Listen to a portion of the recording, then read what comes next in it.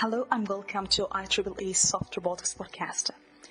In this podcast, we're going to interview researchers from both academia and industry about their work, thoughts, spectrum, and more beyond that. This is Marwa Edwini, and I hope you will find this podcast useful. If you would like to connect with us, simply send us, and we will be happy to hear from you. And here is my interview. Thanks. So I would like to ask you first how you would like to define yourself for the audience, maybe first time listening to you. Yeah, I am biologist as background, actually marine biologist. And I started my research in the field of biophysics, studying the impact of pollutants like mercury and heavy metals on the environment and the human health. And then I moved to engineering, to the engineering side. I have a PhD on microsystem engineering. And then I started work first with the microsystems, in particular microfabricated sensors, again for the environment, air quality. And then I moved to the service robotics, in particular again for water detection and air detection. And finally, I start to work in the field of biospire soft robotics. And so I try to merge biology and the engineering. Great. So first of all, I'm curious to ask you the transition from biology to engineering. I don't know what's challenging for you, this decision to do it after being established in biology field. I'm curious about this transition, the decision to do that. It was quite difficult in the beginning, you can imagine, especially the scientific approach, the method are quite different, and also the terminology. So the first point was try to understand each other with my colleagues. When I started, I was together with engineers mainly. And so the first challenge was try to really investigate the problem from an engineering point of view and try to better understand the problems from that perspective. So this was really the challenge. And the idea was, as I said, I was this training in biology and biophysics. And then I did an international master on environmental management at the Scuola Superiore Sant'Anna.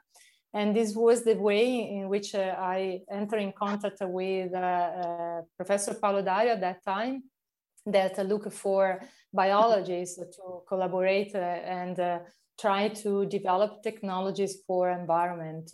And so I started to work in this field. And after understanding how to approach the field, I can say that it's really exciting and motivating for me, because you can see the problem from different perspectives, and this is very interesting. So you can really understand and use your background to better understand the problem from also an engineering point of view. And this was great. But I have to say that the beginning was quite difficult. In fact, it was not simple. Yeah, it's interesting. But I'm curious to ask you, what could be in that experiences you have the biggest question or hard problem? You still don't know how to answer them. Maybe from biology, since you're merging both of them, but still hard to find an answer or even understand them.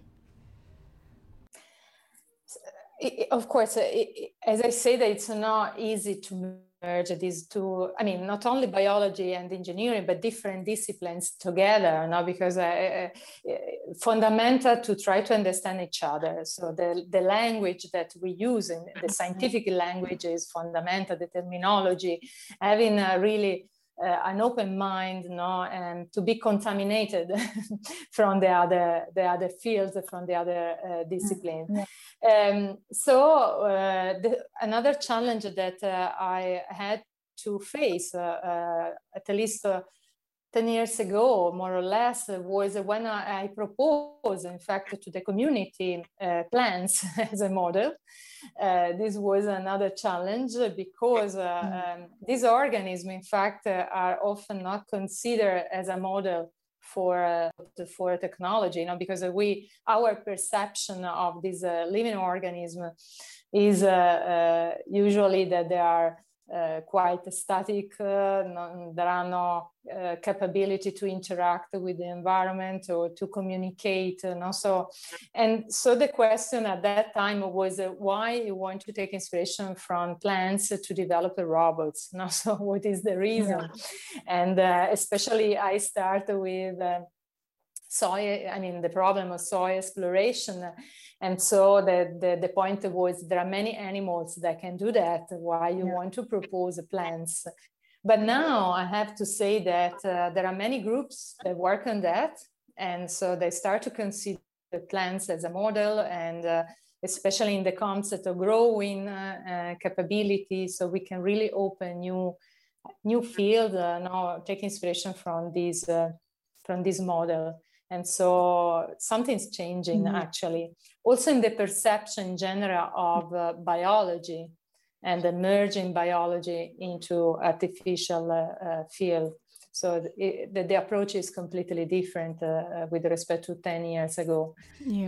Yeah. But I'm curious to go in the starting point to propose the idea of using plant, because you said that people think that's crazy. Why you choose that inspiration?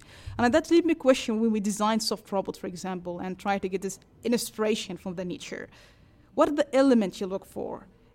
What kind of question you ask? For example, when you start to think about plant, what kind of question lead you? That's had the potential here, and that prove people that's right. Yeah, there are many now questions that we are trying to, and problem that we are trying to solve, take inspiration from plants. But the original question was how we can monitor soil by developing robots that move autonomously in this medium that is very complex. So it's very heterogeneous. There are high pressure, high friction, and very few centimeters of the soil. And so this was really one point in which I try to merge my competence in biology together with engineering, because I say the living organism that is better adapted to this extreme environment is the plant, because they can create with their roots, they can create a network, they can penetrate in a very capillary way the soil. They have a behavior because they can grow following or escaping from environmental stimuli. They can communicate. This is also very interesting from an artificial point of view, because they create a network with other plants, also mediated by fungi and other organisms. So they create a sort of wood wide web. They create a complex network in soil to be much more effective and efficient in soil exploration. So the point is more from a technological point of view, how we can translate all this idea, this performance in an artificial system, but no doubt that they are the best organism adapted to this environment. And so the point was starting from the observation, and this is another challenge since they move in soil. So how we can observe the dynamics of the movement, so the strategy that they adapt to move in soil, since they move in soil, under soil. So there are very few techniques that we can use to observe the dynamics of the movement. But this is exactly what we need to translate then this feature into control or artifact that are able to grow, to move in soil.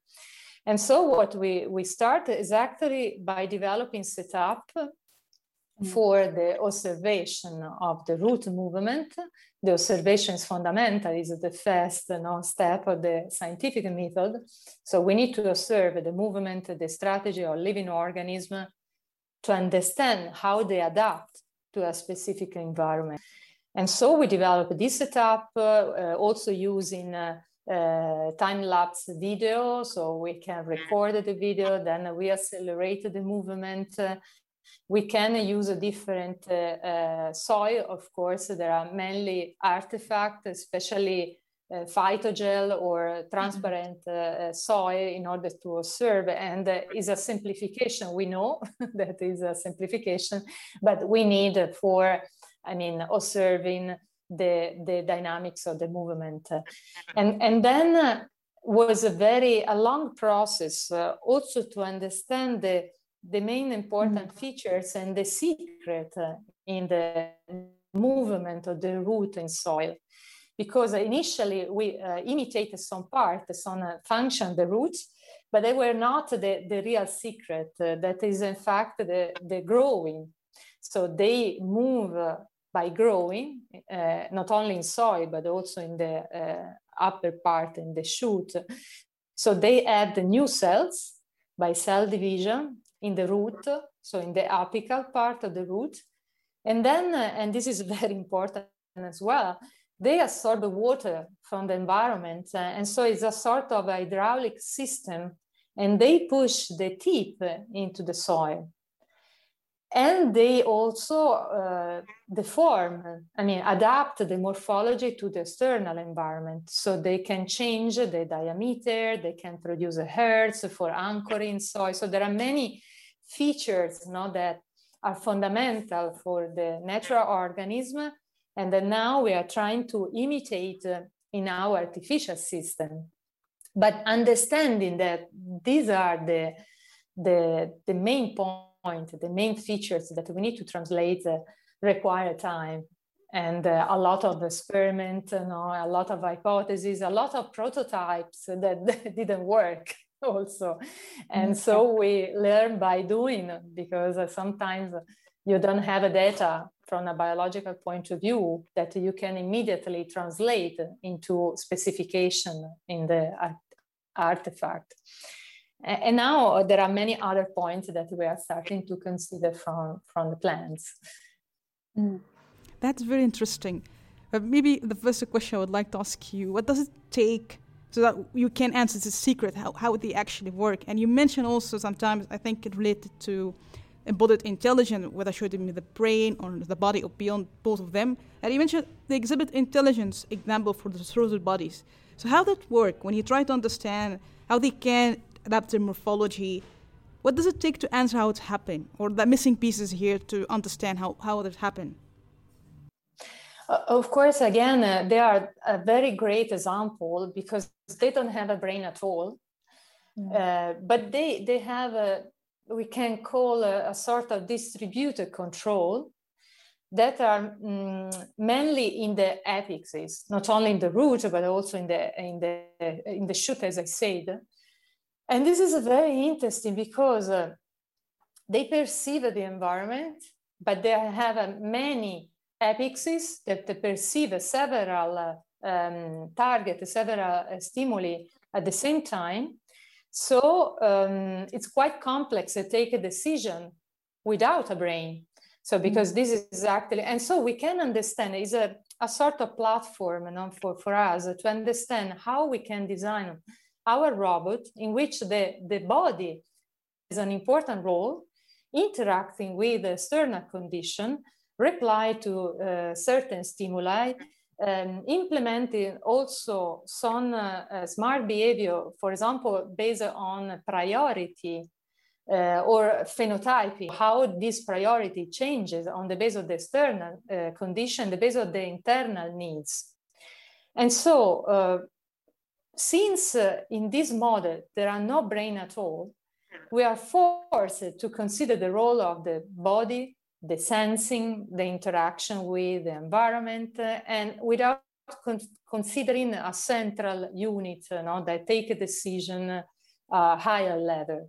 Because in this case, it's a more distributed control and internal communication, the external communication to optimize the strategy to survive, because this is the goal of all the living organisms when they have to adapt to any environment, especially extreme environment. So for us, it's a perfect platform to improve our learning strategies, so how we can develop software robots that also exploit the environment to reduce the complexity of the control.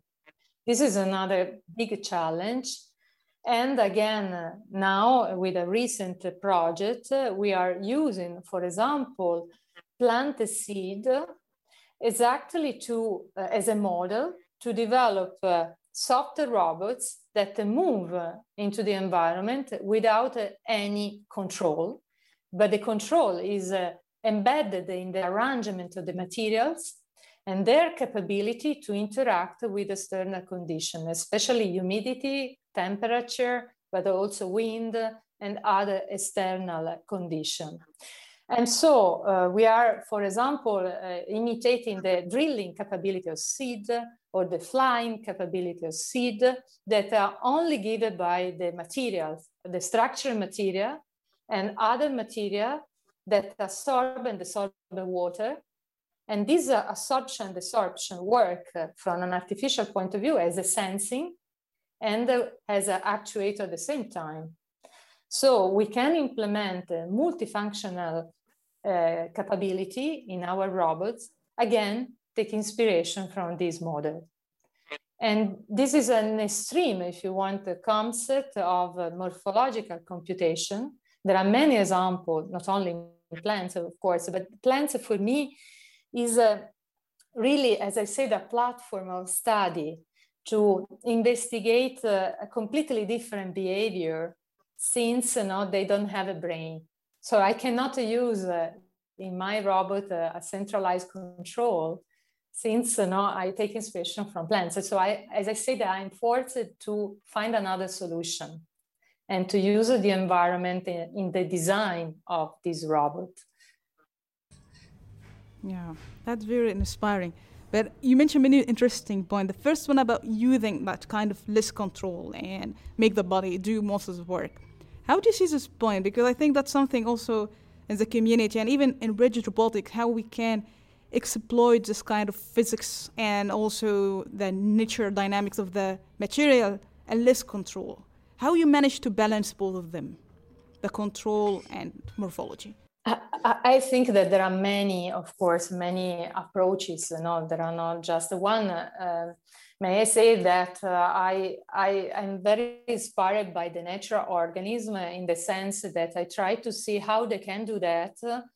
And we all, as a living organism, we use the environment in our movement, in our interaction, because this means really reducing the complexity of the control. There are some, also in robotics, of course, some model like the octopus that is another example in which we can see the importance of the exploitation of the environment for reducing the control. But also, again, we can see that this animal has a lot of neurons, the most of the neurons in the arms, not in the brain.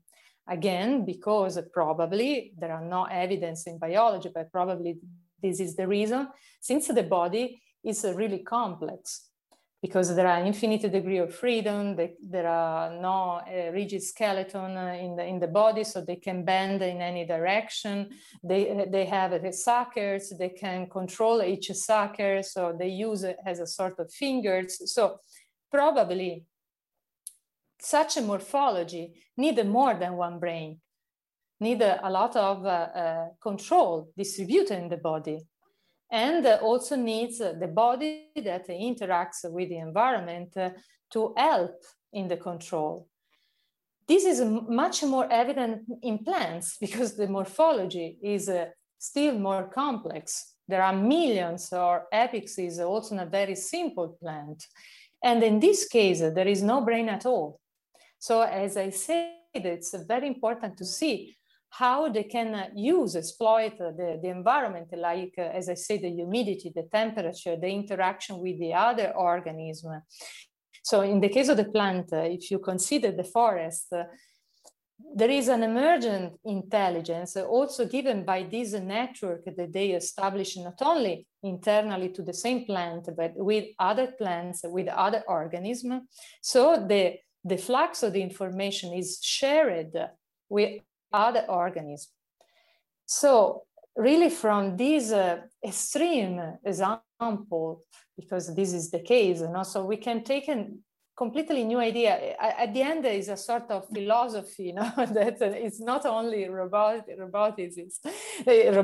but it's also some advice in looking at nature to develop a new robot, but also try to take the lesson from them to be more effective in design this artificial system. It's quite complex because there is no, as I said, a unique approach. There is not a book that you can read not to understand how to translate nature in artifact and technology, but you can learn by doing, by also exploiting different approaches, by experimental trials that are fundamental from my side to extract the data from nature, to quantify some phenomena. And this is also the difference from a biological approach and an engineering approach. So in engineering, we need to quantify the phenomena, extract the numbers that then are translated into specification. So from this collaboration of these two different world, different disciplines, we can really learn each other. Because also in biology, we can really understand some phenomena in the biological systems by using the robots, by using this bioengineering approach. So it's really a continuous learning from both the sides. Yeah, that's very interesting. But I think the question, when the community asks how we can use living material like planet with artificial one, and the question is how they can really continuously learning and adapt to the design, because in soft robotics sometimes we speak about how we can design the sensing capabilities, assuming we have passive material, no, smart material. And it's quite there's a trade-off between how you embed the sensing in the material and make sure it's stable as well. At the same side, we have the planet. They figure out how to do that in a nice way and should sense and have the body as well. Absolutely. This is another important point that I think soft robotics is addressing, can address, because there is a quite a different approach with respect to the traditional robotics. So many groups that work in soft robotics are really inspired by natural organisms. So, and this means also generating new materials that embed sensing functionality. This is one of the challenges of our community. Now, all of us try to integrate different sensing properties, in particular tactile properties, but not only, how we can perceive the external environment, also proprioception, by developing such kind of material. And in fact, is fundamental the collaboration with the expert of materials, because in many cases they already solve our problems. So they already develop, for example, material with sensing property embedded in the structure, but also materials that are, for example, biodegradable or reusable. This is another point that our community has to address in the future, developing technology that is much more sustainable. And this means also that our materials, but also the electronics, the energy, should be more integrated into natural ecosystems. Because many of us have as a target in terms of application, the exploration of the environment or agriculture or environmental monitoring. So this means that we need to develop technology that at the end are fully integrated in natural ecosystem. But this, again, this means that we have to reduce the impact, the negative impact of technology into natural system. And so the key point is developing material with more functionality. And so also in my group, we are trying to work in this direction, but there are many groups that work on this. So how we can develop a continuum, for example, structure, or growing structure. This is our challenge. So how I can develop a continuum structure that also embeds sensing properties. This is one of the challenges that we are facing. But at the same time, this structure that maybe I used for detecting parameter in soil or in air or in different conditions cannot then at a certain point be released in the environment and contaminate the environment, because this is not more the way in which we have to develop technology. So we need to consider the final, so the cycle or our technology starting from the design phase, no more at the end, because otherwise, the risk is to continue to release technology in the environment and create contamination. So there are many aspects. So this is increased the complexity because there are many functionality that you have to consider. So sensing is the first, but then structural properties is not only the sensing, but maybe you have to consider material that give also the structural functionality to the robot, and then the capability to interact with external conditions, reduce the impact. So there are many points that we have to consider in the design phase. That's really important point, and I would like to thank you for mentioning that. But I think coming back to the design, because I think that's why we design what we design. And you mentioned that this obligation that we make sure at the end of the day what we develop is safe or biodegradable. And it made a lot of complexity because research sometimes we tend that to publish as the result as it comes, and we don't consider that consequences are behind what we do. And it happens sometimes, and there's a pressure to, it works, it's okay, let's get it published, but it takes a lot of time to figure out this question, and it takes time, apparently. So how do you see this kind of changing? Because I think that's something need to change it, though. And you have a lot of expertise in that. So what are your thoughts about that? What kind of things do you think we have to address in the design process to make sure we're going at least in the right direction overall? Yes, you touch a very important point, because of course we have to publish. So there are many pressure in our work. But I think that in design, during the design of our robot are fundamental, is a crucial part of our work. And so in addition to the point that I have already mentioned, this means that we have to consider also the energy aspect during the design. And this is of course obvious, but it's not so obvious when then we develop our system. So taking in consideration the energy needed for operating, especially in real field, of course, this is the point, in extreme conditions. So, and again, I think that if we are able to really see the crucial point from a natural organism, again, they can help on this. Not because the living organisms are perfect or they don't have a problem in terms of energy, because they have, of course. But they need to save energy in certain point, because otherwise they die. And so also at the design level, we can really understand and try to identify what is needed also from an artificial point of view.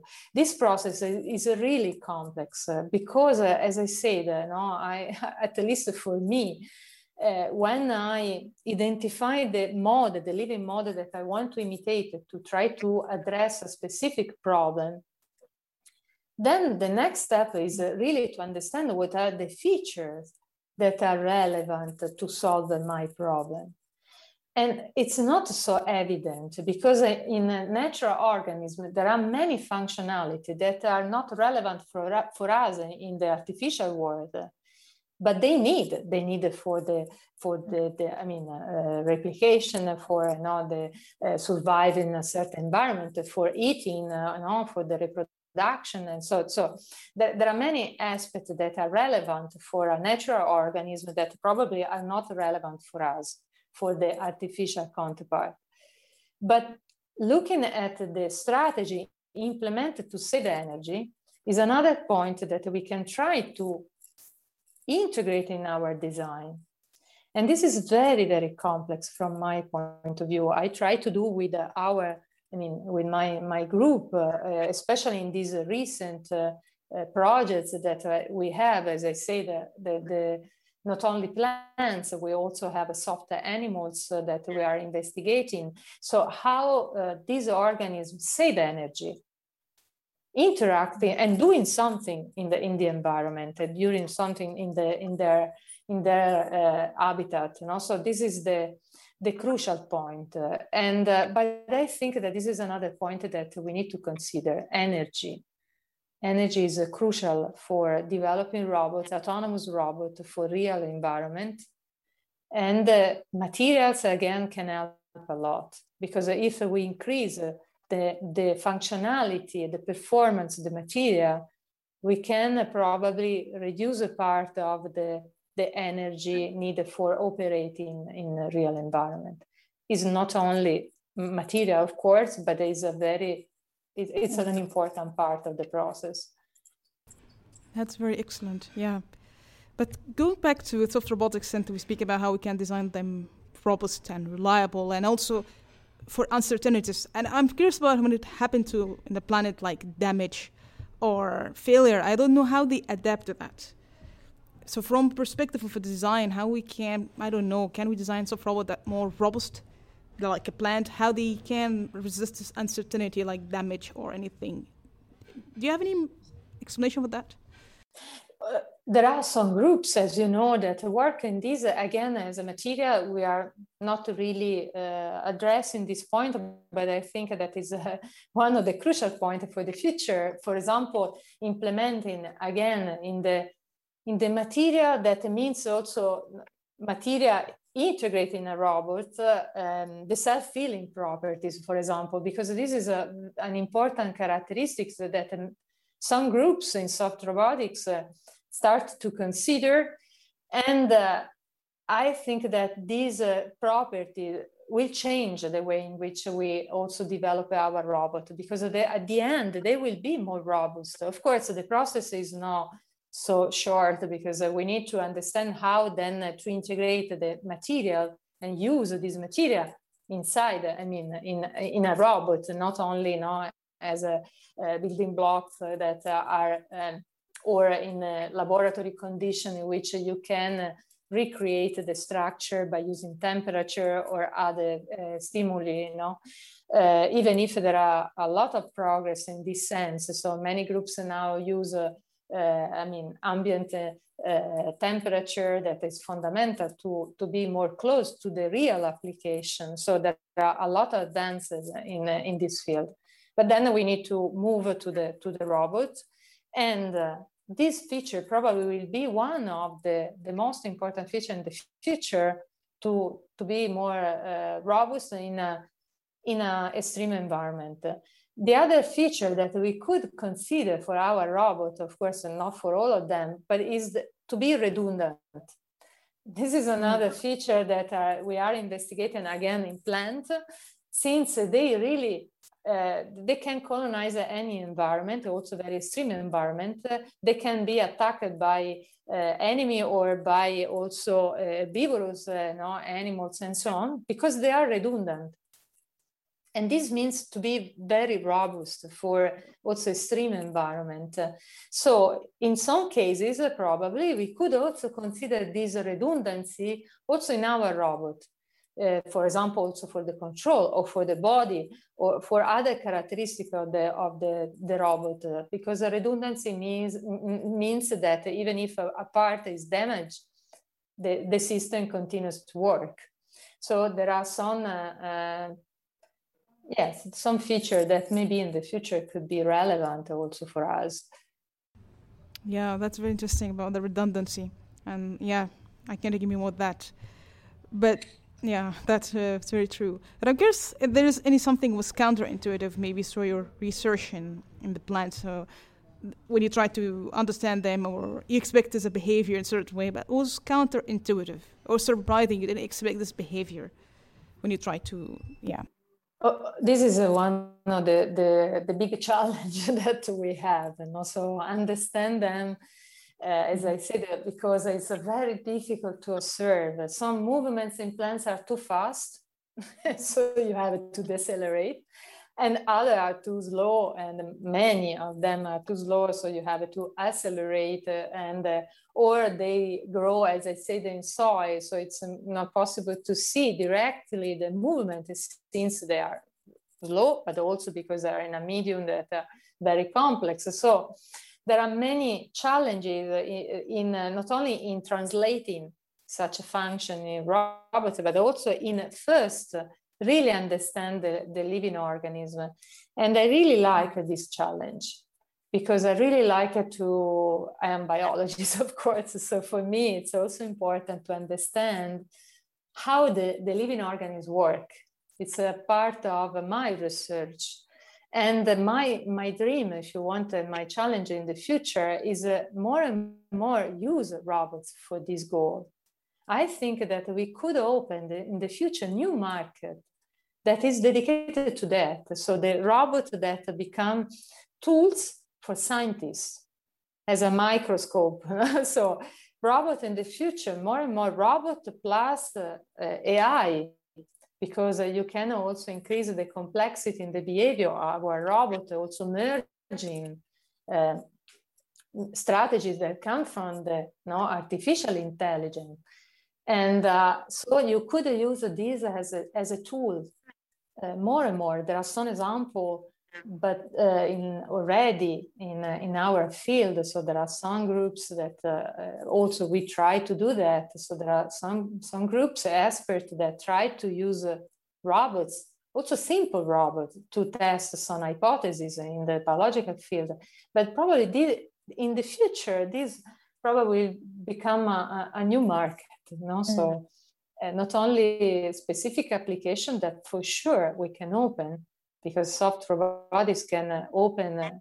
It's still in an early stage, probably. There are many problems that we need to address, but already now we see the potentiality of this community, since we can open new scenario that now are not addressable from the other robotics that works very well. So that what we call traditional robotics already change our life, the way in which we develop our machines, our many stuff, our society are developed by industrial robots, or we can explore the space of deep sea by using robots. So that they are already very important tools in our hands. But in the future, with soft robots, we can really open new scenario in a medical field, in the exploration,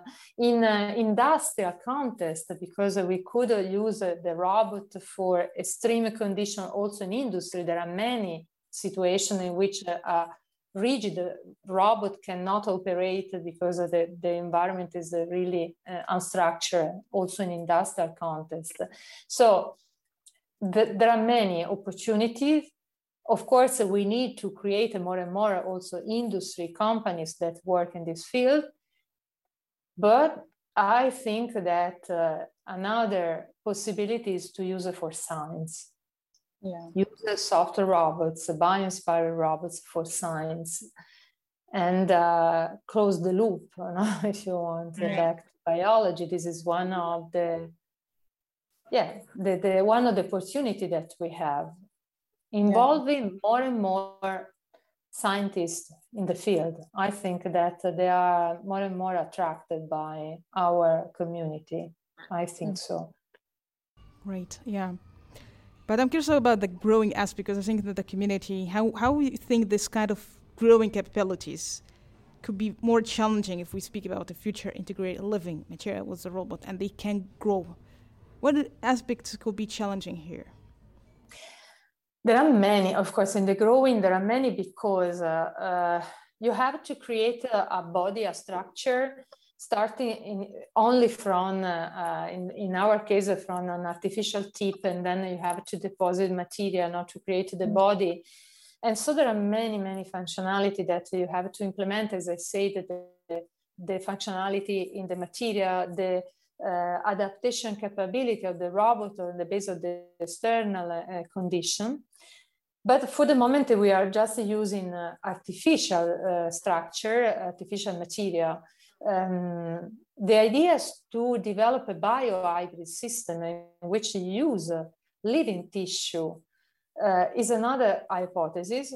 Of course, the problem here is how we can interact with the bio part. So what I mean is, of course, a root, a plant works much better than my robot, no doubts about that.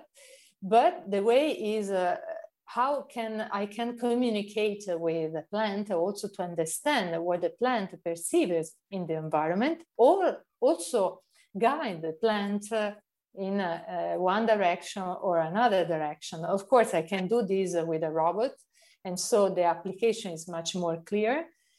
It's much more challenging with a living system. So the developing also interface to communicate, to understand is not only a communication, is understand and that we are trying to do that with soft electrodes. So we are moving also in this direction, especially monitoring the electrical signal inside the plants. They use also this kind of communication, especially because they are fast communication with respect to the chemical signal, like in our cases.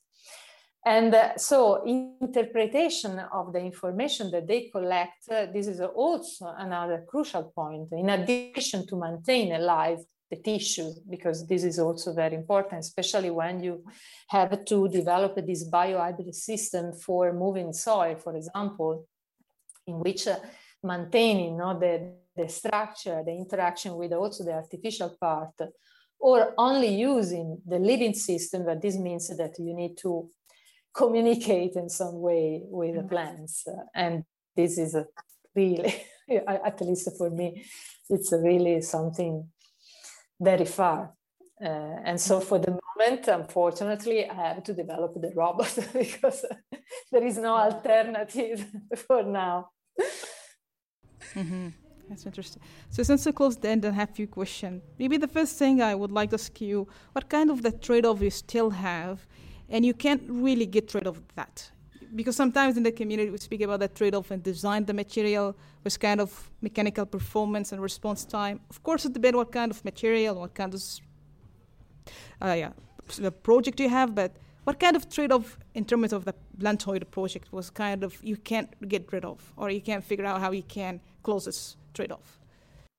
Yeah, I mean, there are many, in the sense that for the moment, the main point that we try to obtain is this growing, as I said. So, but there are other simplification that we know that are simplification, like the fact that the robot now is not, for example, able to use the environment, exploit the external condition to be more effective in the penetration. So we know that we need this behavior, and we are working on that. But the first point is how we can obtain such functionality. So for the moment, we pushing more on the growing by adding new material. But we know that at a certain point we have to exploit the environment, especially water in soil, for example, to be more effective, because this is exactly, so it's a material, first of all, because the material are fundamental also in my robot. So means that have structural properties, because you have to create a structure. They can interact with external condition, especially in terms of humidity variation. At the same point, they have to perceive the external environment.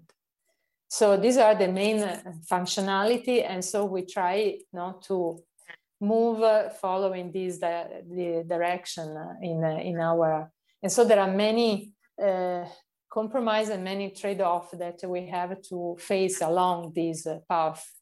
Because so we are trying to develop some prototypes, and then we know that we have to go beyond following these specification, we can say.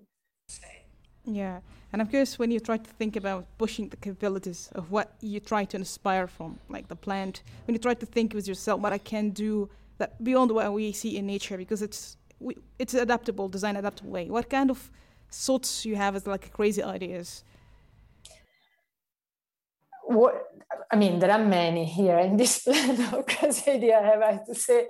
But one of the crazy idea, for sure, as I said, is to create the body with external soil or material that we have. So this is one of the crazy idea that we are trying to push in.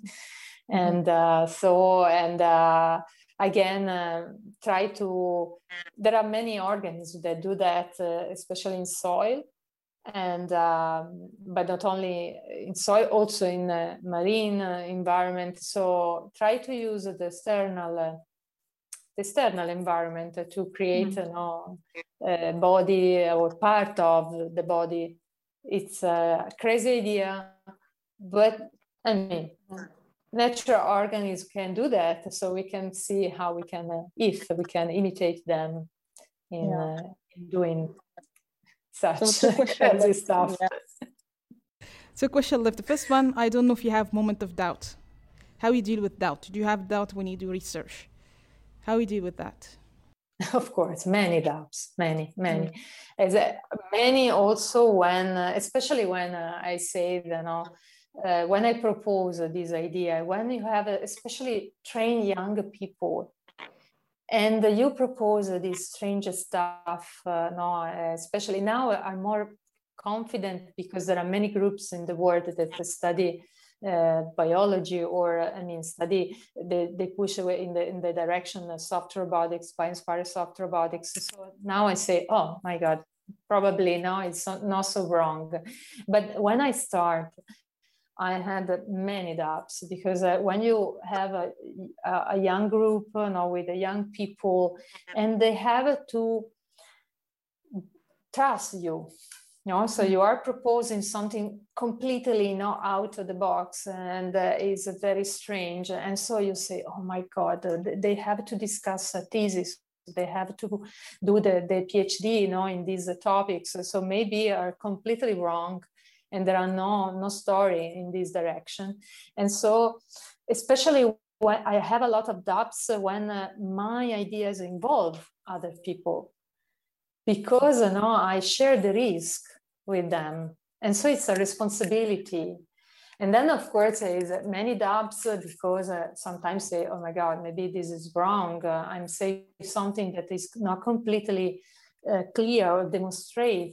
So, I think the doubts are fundamental in our work, because it means that you refine the idea in some way. So to be completely sure about the statement about what we propose, I don't know if completely positive, in the sense, of course, you have to start from something, but having doubts means that you try to revise also your opinion, and to maybe better refine the approach or something like that. But as I said, my doubts are in particular when, especially in the past, of course, also now, but especially in the past and the beginning, when I proposed the first time, such a kind of idea, and the people look at me a strange way and say, oh my God, what I have to do. And yes, but I think in a certain point, having doubts is fundamental in life in general. Thank you for sharing that. Yeah. Lastly, I don't know what kind of advice you received and was a life changing, maybe through your career or life, and it stick to your mind every day. Yeah, from my parents for sure,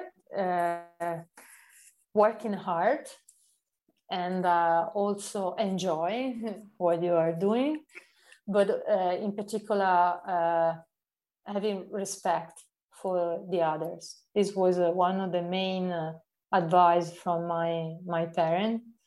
And sometimes say, oh my God, why they say that? But I think because it's very difficult, follow this path. But I really thank them for this advice, because they I mean, they guide me in my, not only in my career, but also, yes, my life and my career at the end are very close, because we spend a lot of time and we love our job. And so I think that it's very important to respect the other people, because at the end you are much more happy. And so these advice are, for me, fundamental, and were in the past, they will be in the future. Wonderful. I don't know if you have any final words you would like to say for the community before we close. Of course, invite all the members of the community to attend the next conference that will be in Edinburgh, hopefully in person, and the general chair together with Adam Stokes. And so, yes, enjoy our work and try to be more and more curious, and try to do great stuff as we are doing. So I'm waiting for all of them. Thanks so much, Parvat. I think that was very inspiring, and thank you for doing that.